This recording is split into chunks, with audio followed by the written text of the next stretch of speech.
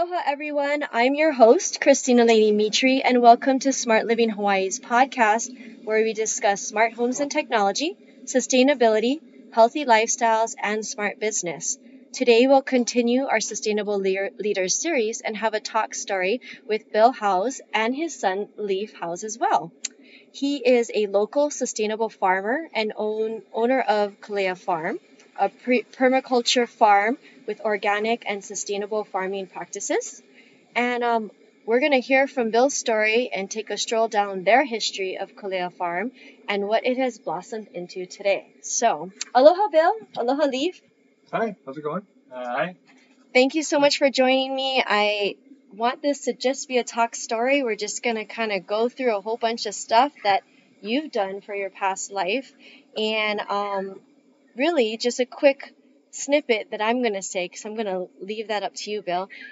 He is a family man who stumbled across permaculture back in the early 1990s. And this way of life became his way of life to this very day.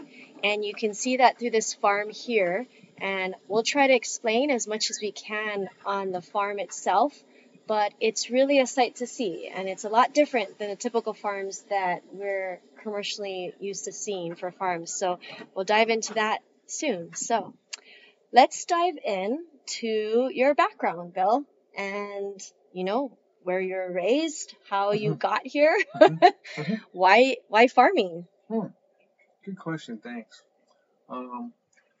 Well, I guess I started farming when I moved up to Pupukea in 1987. Originally, my dad was in the service, so we moved all around the country when I was growing up. I also lived in Hawaii in the 60s when there was no freeway. That was fun. But yeah, so I went to UH in 82, graduated there, and then I had an art degree, and I started doing drafting for architects and engineers, and that was the way I made a living for a while. I moved up to Pupukea, met my wife Karen in 87, and then we bought, an acre up here in Pupukea in 88. And I knew I wanted to grow food. I was always into gardening as a kid. But what really turned my head around was being able to learn about permaculture at that time. One of my neighbor friends in the community, Ben Hopkins, introduced me to permaculture, showed me the permaculture book, and then I took the permaculture class on Big Island in 93, and that kind of just turned my head around completely in the concept of, learning how to grow food so that it's all together in a system, helps itself, helps people, and it becomes more like a natural ecosystem that provides food, as opposed to just a farm that you till the ground and add seeds over and over again. So it's kind of like a natural ecosystem, but it provides food for people and for animals, if you have enough room. But that's how I got introduced to the permaculture, and then I just wanted to have a place to grow stuff for my family. That's kind of how I started doing that. So how was it growing up like this, I guess, compared to maybe your friends who don't live up in a farm? It was a little different. When I was a young kid, we didn't have this farm where we're at, but we still had a little garden in Haleiwa. Yeah, it was fun. It just seemed normal at the time, as a kid, whatever you have around you just seems normal. So it just felt. Where did you go to school? Sunset Beach Elementary, just down the hill. Yeah. Yep. But I guess a lot of people out here too, our farmers live off the land too. I mean, in comparison to town, like where I'm. Yeah. Totally. So it's a little more acceptable, I would say.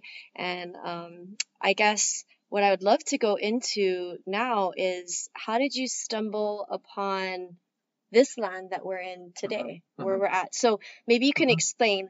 Right now, we're sitting in a shed-ish environment, protected by the wind, but you probably still hear the wind on it because we're not indoors in like a closed off, soundproof room by any means. But it has this spectacular ocean view sitting up in Pupukea, and has this nice manicured lawn with a view. But behind us is their forest farm. Maybe you can explain a little bit more about the farm itself. Okay. Yeah. Well, I just kind of stumbled on this place. I've been living here, for at that time already about, I don't know, almost 20 years, and had always seen this place driving up and down the hill. And it always just looked like a totally overgrown, neglected piece of property. And then some friends of mine started living here, and I wanted to do a farm somewhere, and they invited me in to start the farm. I didn't know the owner at that time, and then I just started to try to make the farm. I had a little bit of money, and I just started it that way. The money ran out that I had, and then I was actually kind of forced into doing production farming to feed myself and my family, pay the mortgage, all that. So it was, I was kind of under the gun for quite a few years financially, but just super lucky and grateful to be here. When I first started here, it was basically kind of an overgrown, almost a junkyard. I mean, there was cars and trucks and buses, piles of rubbish, but mostly just holly cola and guinea grass. There wasn't a lawn. There was no farm, and there was really no food growing here then. And that was back in That was 2007. 2007. Okay. So started it then, and I just somehow put it together and got it going. To me, it's all because of God. This is all because of the grace of God. And, I was never really that religious, but now I am. And it's just a lots miracle. of blessings here for sure. Yeah, thank you. So from that point, what does, I guess, Kalea Farms produce? What do you guys grow out here, and what grows really well? And I would love for you to share your story about Sunchoke as well. Yeah, great, thank you. Well, we grow kind of a combination of tree crops and veg crops kind of mixed together. Like some of our typical tree crops would be, avocado, breadfruit, lemon, lime, tangerine, stuff like that. The normal stuff. Bananas, papayas, and then alongside it, or sometimes mixed in with that, would be certain types of vegetables, veg crops. Some of our typical veg crops would be like lettuce, beans, cabbage, collard greens, kale, beets, carrots, sunchoke we're growing now, but just the typical, vegetables like that. Right now we're growing some zucchini, some bush beans, some kale. We got a lot of sunchoke in the ground right now. Trying to do more kalo. We've grown kalo over the years, and I'd like to try to expand that as much as we can. Tapioca or cassava, we're growing that too. But yeah, kind of like that. Yeah, and maybe you could tell us the story on Sunchoke after you tell us, I guess, who do you sell all your products to in general? I think that helps too. So, it's a new market, I would say. Yeah, thank you. Well, originally we started to try to sell. We had 2 farmers markets on the or 3 farmers markets on the North Shore, and we started off trying to sell there, and it was working okay. But the market was up and down. Sometimes people would come, sometimes they wouldn't come, and then sometimes we wouldn't sell all of our product. And so I was looking at other ways to, sell it. And I was always reading about Town Restaurant in the paper, and I knew about them. I knew about Ma'o Farms, and they were my friends from before they started their farm. And I was like, wow, Town Restaurant, huh? Wow, they buy local produce and organic whenever possible. Huh, maybe I'll just give them a call and see what's up. So I called him, talked to Dave, called the Arrow.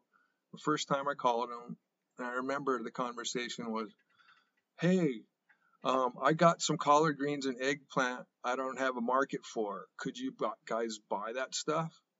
And he's like, yeah, we'll buy that. I'm like, huh? And so, because at that time, I didn't, restaurants on the North Shore weren't really open to that kind of relationship with farmers, you know. Uh-huh. But these guys were totally open to it, and that was kind of like my saving grace, you know. They kind of took me under their wing and really helped our business grow. And I Yeah. was super grateful for them. And from there, then we started to, you know, have other restaurants in town request our stuff, or we sought out other restaurants or chefs in Honolulu as well. And that kind of became a mainstay for us, you know, in addition to the markets that we were doing. And I guess one of the most interesting things about that, or one of the most special things about that relationship was I started to grow this stuff called sunchoke or Jerusalem artichoke. And I just a test crop. I wanted to see how it would go. And I brought it into Dave one day, and he says, "Yeah, this is good. You know, didn't know people could grow sunchoke in Hawaii." And he knew about it, and so he just said, "Yeah, if you guys can grow more of this, then we'll try to buy as much as we can." And so that became our first kind of, I guess, springboard with the sunchoke.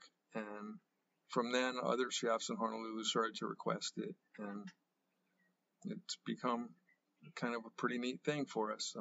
Well, could super you? grateful. I know I'd never actually tried it raw, so I just did today. It's kind of like a crunchy, but I guess you said they cook it and you can make like a soup and pureed and things of that sort. More of a starch, and it's a root. And we'll have some pictures and stuff like that, and some video that we can add to our social media, so you can kind of check it out. But could you maybe, I know you said town, but maybe some other restaurants that I think most of us are pretty familiar with these days, more of the farm to table type of restaurants that you guys also service? So, let's see, restaurants that buy it would be Fett, which is down in Chinatown. They started buying it, and they're still pretty much a mainstay. They buy, whenever we have it, they buy as much as they can. Wow. Super grateful. Chef Mavro, it's another one. It's on McCully, I think McCully and King Street right there. They started buying it about 2 or 3 years ago. 12th Ave Grill, it's down in Kaimuki. Hi-Ho, what's it called? Hi-Ho House or Hey-Ho. They started buying stuff. This other place called Square Barrels downtown. Downtown too. They started buying it a little bit. Who else buys that? That's all I can think of at the moment. Yeah, so Town and That's Mud pretty Hen cool. were doing that originally. Yeah, thanks. So, I guess I wanted to move into the I guess the hurdles of getting land here in Hawaii, because I think when you're looking at this space and you say like this is a blessing from God, I mean you can see it as well, because you're just like, you know, not everybody has the opportunity to acquire land like this or be able to use land like this, and I think if you had to pay for the land like this with the way it costs, if you owned it or had to buy it, it wouldn't be such a feasible farm. Yeah. It would be more like out of the love of your heart, right? To be providing food with this cost. So I know that you're familiar with a lot of the farmers out here and the struggles that people go through with getting land. But maybe you could share some of the hurdles with people that don't know, just in general. Well, in general, I think what you just mentioned, I think that's probably the biggest hurdle to Hawaii becoming a more sustainable place in terms of growing food. You know, that's really kind of the crux of the biscuit when it comes to farming. You know, yeah, you can get a lease, but is it a long-term lease? Or can you plant trees? Can you live on it? If you have a lease, does the landowner let you live on it? Okay, so you know it's kind of one of the biggest issues that we find is, you know, you might get a lease somewhere, but maybe you're driving 40 miles a day to get to your farm. You're paying rent at a house somewhere, and then you're driving to your farm. Wouldn't it be much more economical if you could live on your farm? And see, this is the drawback that a lot of farmers have. Yeah, and there's a lot of land. I remember showing some land in Kunia, for example, and it's like you can could only have a shack like this, you Right. know, and you could have water, but then, you know, you're not really supposed to be living on it, although it may happen, but you know, Yeah. it's like you're living in a shack at this Oh. point, not a real home. Mhm. Yeah. That's one of the biggest things. And the other thing is long-term leases. Yeah, if you have a lease, you know, maybe you get it for 5 or 10 years, you know. But hey, some of these plants, you know, you're planting trees Uh-huh. to get crops. I mean, you're looking at how many years? Yeah. You know? 12 years, 15 years for good full production, you know, at least 10 years. Yeah. And so if you have a short-term lease, it's kind of hard to do the permanent kind of agriculture. Mm-hmm. You know, you can grow plenty of stuff, you know, but if you don't have a long-term lease, it's kind of hard. So that's still kind of a hurdle for a lot of farmers, is that long-term lease. Mm-hmm. Yeah. And then the cost of it, I And the would cost imagine. of it, yeah. And the cost of it, yes. Mhm. Yeah. So there's all different landowners, all that stuff. But, you know, I think we're kind of making headway in that way. You know, now we have this, the UH has the Go Farm program. They're Yep. teaching people how to grow food. That's such a great thing. And, you know, I'd like to see more programs like that come up, and maybe some long-term leases with some of the large landowners we have that's still on this island, you know. Long-term leases is kind of like the key.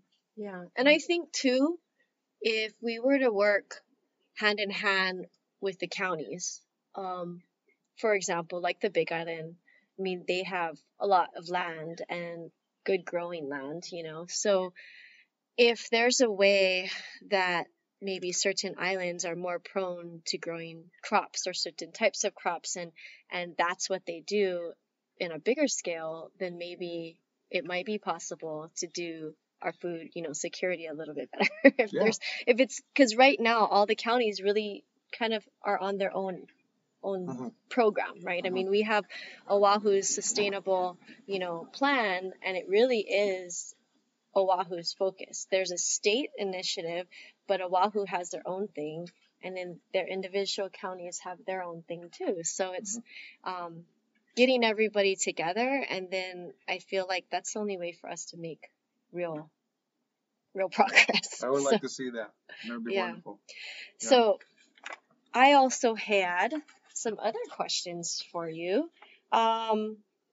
Let's talk about some of the unique other fruit crops that you had. I remember talking to you the other day about egg fruit. Maybe you can dive into that one, because I always thought that was an interesting fruit, which I haven't tried yet. I got to try it at some point. But you guys made it sound like it was a sweet potato growing in a tree. It almost did. Close. Go on, Leaf. Jump on in here. Yeah, egg fruit. It looks like a teardrop, and it's yellow. And it's probably the size of a grapefruit or a softball, but of a water drop shape.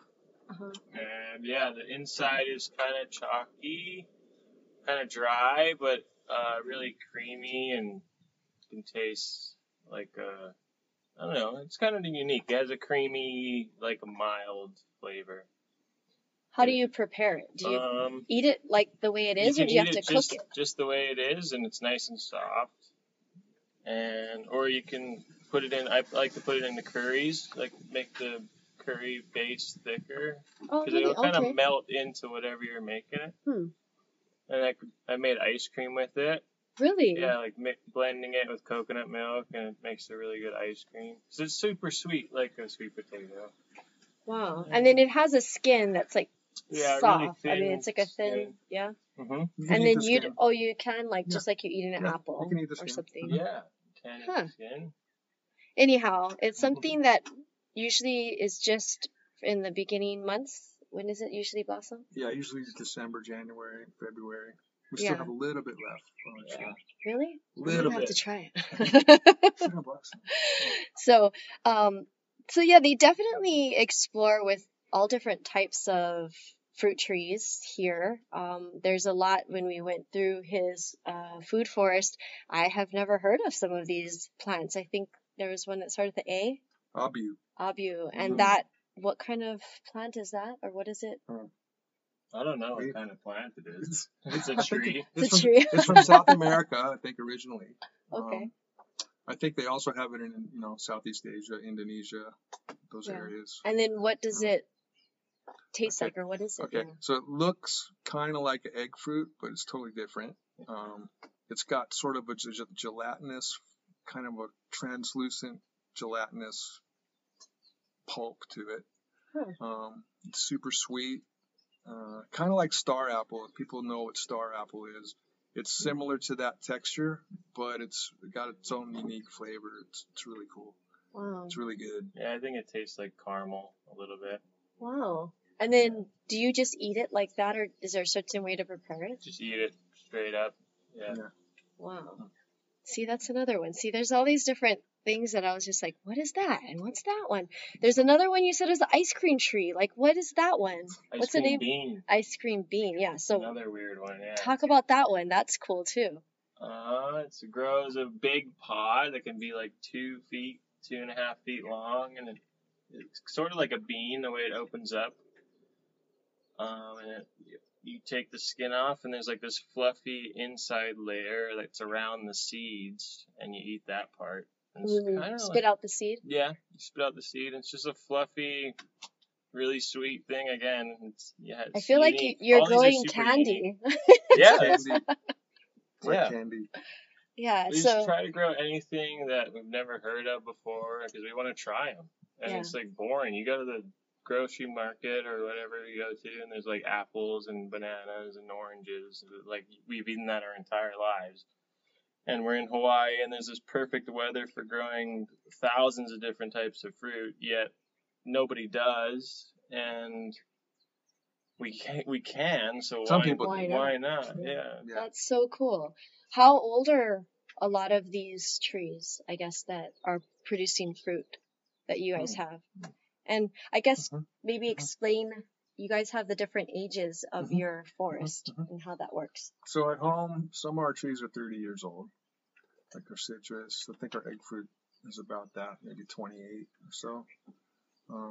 Here, I think probably our oldest one would be about maybe 12 to 14 years old, some of ours. Most of the ones we have growing here now are probably between 8 and 4 years old. Yeah, and Some of them are newer. Some are like 2 years old. a lot of the trees take between 3 and 5 years to really produce? Yeah, depends on the variety, but most of them more like between 5 and 8 years. Okay. Full production. This is a full commitment here type of crops versus, I guess, what we usually see where you just turn and burn every time. Now, I also had, when you started explaining this, you were talking about how, you definitely explain permaculture in more of an educational standpoint. And I asked you if you had classes and stuff, and you said, well, in a sense, you have classes because you teach the woofers. And I was like, a woofer? What's a woofer? I'm like totally lost. But maybe you could explain that program because I had no idea about it. And it's a really neat thing, especially for people that maybe travel. Yeah. Well, we have people who work on our farm are volunteers, and it's part of it's called WWOOF, WWOOF. So it stands for Willing Workers on Organic Farms. And this was a program that was started by a lady in England, like in the early 70s. And her whole idea was she lived in London and she wanted to experience farm life. So she would go around and ask farmers if she could stay over the weekend, on their farm and work on their farm. And then they would give her like a place to stay, for a weekend. And she thought, wow, this could be a real big thing. How about people stay for like a month or 2 or even longer, and just do like a work trade. So the farmer gives them room and board, and then they'll work, 4 to 6 hours a day. And that was the original program, started in England. And then now it's pretty much in every developed country all over the world. I mean, you can even India, Indonesia, Thailand, lots of parts of South America, Japan. And so, yeah, it's pretty much a worldwide thing now. And it's kind of neat. So we get people from all over the world, mostly from the U.S., though. And it's neat learning about, for us, it's neat because we get to learn about different places in the country we've never been. what they Because they eat. teach you, right? Yeah, And you they teach them. they Yeah. teach us about how they live, you know, things they eat where they live, and things that grow where they live, you know, Mhm.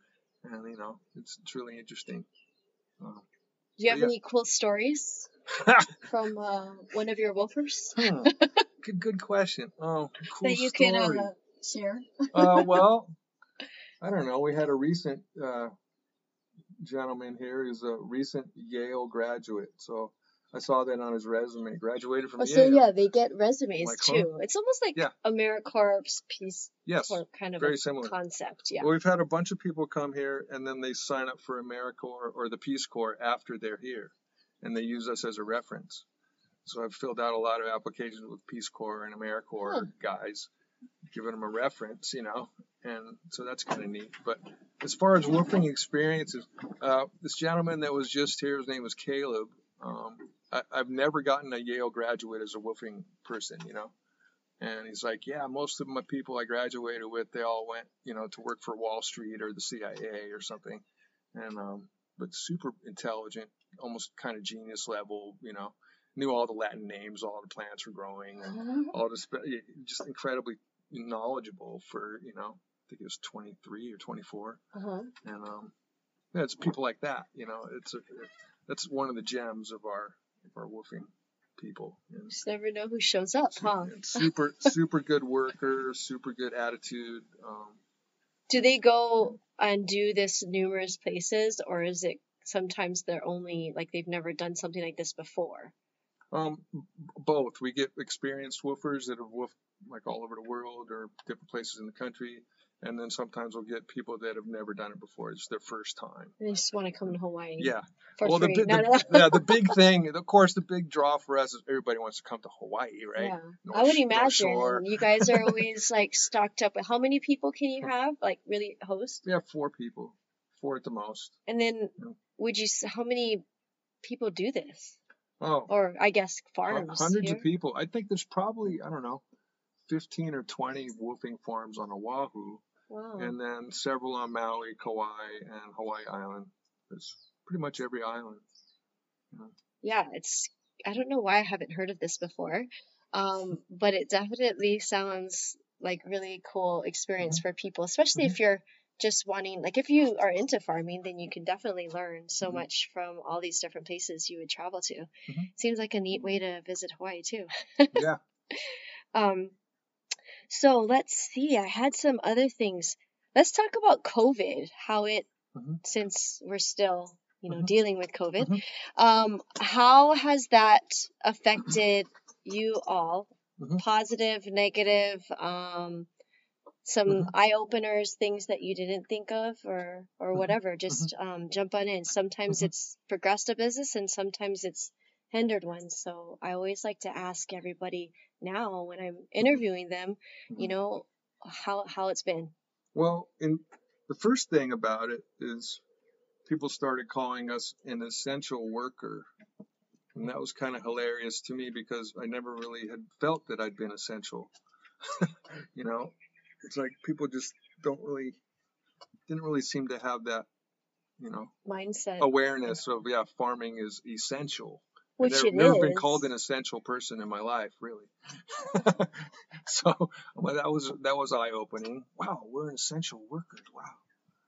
So I don't know. It's just, but you know, we had a farm stand in the front of the farm before COVID, and then when COVID came, it started to seem like there was a lot more, you know, interest in our farm stand and what we do in general. People didn't want to go to the store; they wanted a farm stand outside. So that was noticeable. Yeah. Well, your location isn't necessarily like on a main street that everybody drives by. So like they would had to have known about you guys. It's just they now frequent it more during COVID. Is that right? A little bit more. And then just, it's mostly people who live up here.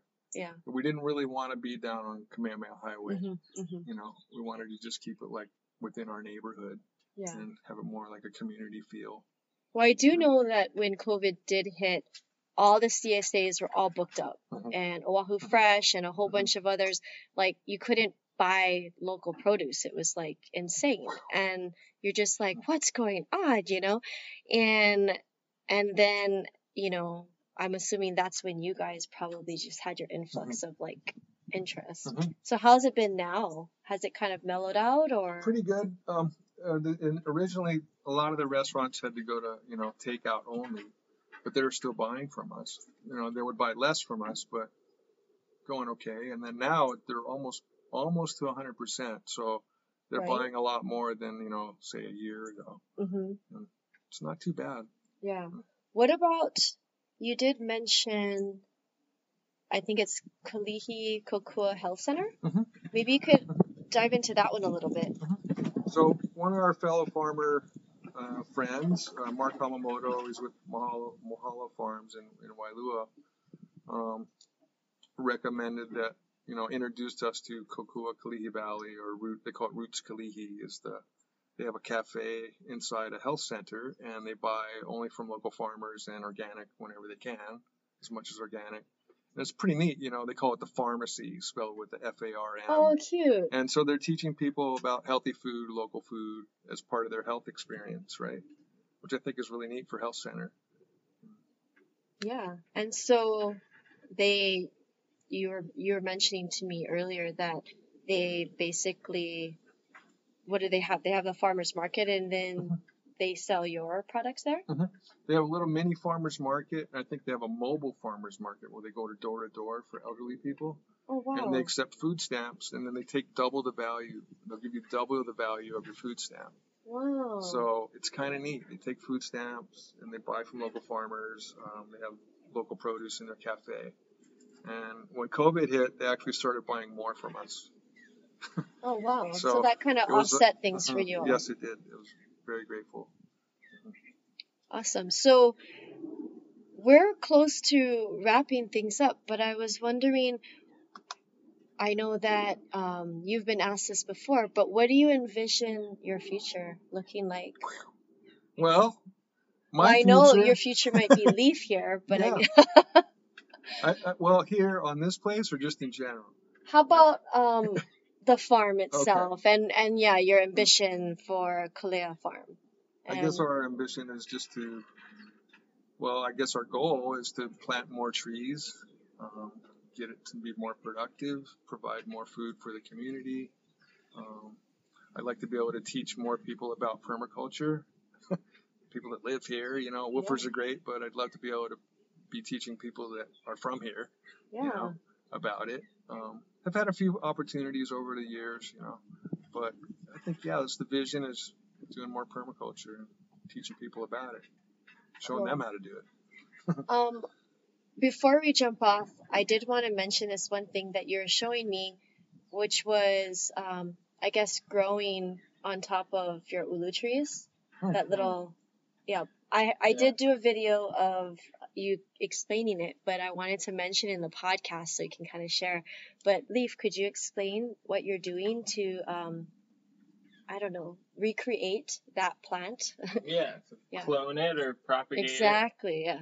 And it's called air layer, and you take a branch of it on top of an already growing tree, and maybe like half an inch thick to a quarter or 3/4 inch, and you remove some of the bark and add like a rooting hormone, and then you create a capsulated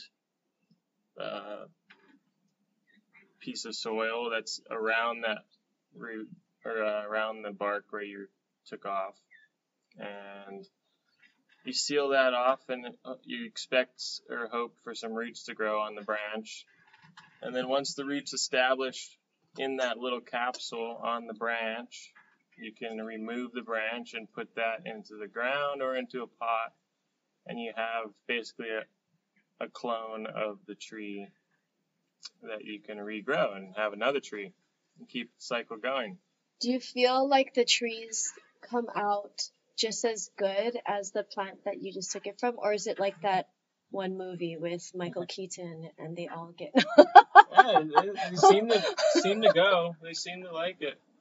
Some people say they don't establish like a strong root system that way, but I think it depends on the tree. Like, you can't do it with every tree. Mm-hmm. What are the most common ones that you guys have seen success with? Any citrus seems to go really good. And the ulu seems to be working pretty good, but mostly citrus is what we've experimented on so far.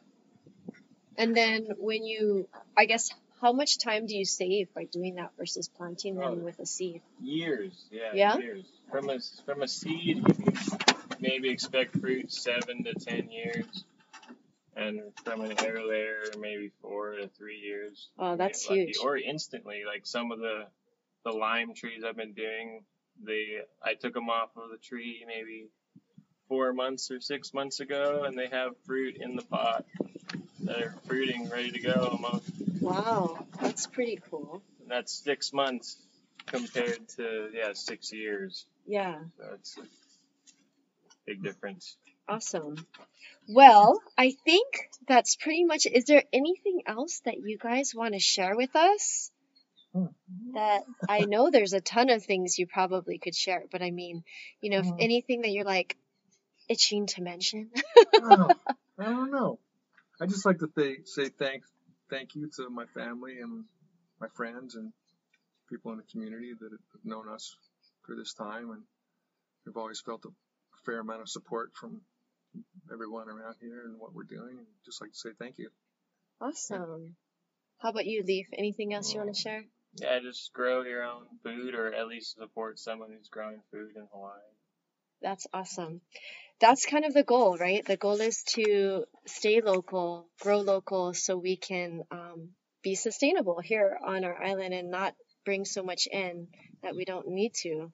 And it be more of a ecosystem within ourselves, right? Such a perfect place to grow food. It is. Like, I mean, year round you can grow food. Exactly.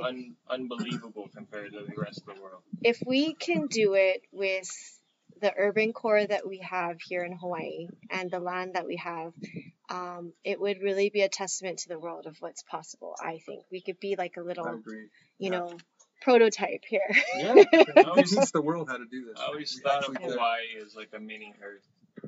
Yeah. Okay. Well, thank you guys so much. I will have some video clips and some cool pics of things here. The way they grow, like you'll see the weeds and things in between. It will not look like a typical farm, but it's producing great organic food. So that's the cool thing about it. So just to wrap things up, thank you guys so much, Bill and Leaf, for your time today. I know this is probably taken away from you nurturing the gardens that you have growing. And thank you all for listening. Don't forget to subscribe to our podcast at www.smartlivinghi.org. Also follow us on Instagram at smart_living_Hawaii and like us on Facebook. We will have all of Kalea Farms Facebook, Instagram, website, emails and all of that sort on the link for the podcast. But if you guys want to give a shout out where they should go right now, maybe on Instagram or your website, do you want to mention? It's just www.kolea-farm.com. All right. And Instagram, same thing, Kalea Farm on Instagram. Yeah. You'll find them there, and check out their farm stand. I guess you guys are here when? Every Saturday morning. From what time? From 9 to 1. 9 to 1. All right. Mahalo, guys. And until next time, live smart. Thank you. Wow.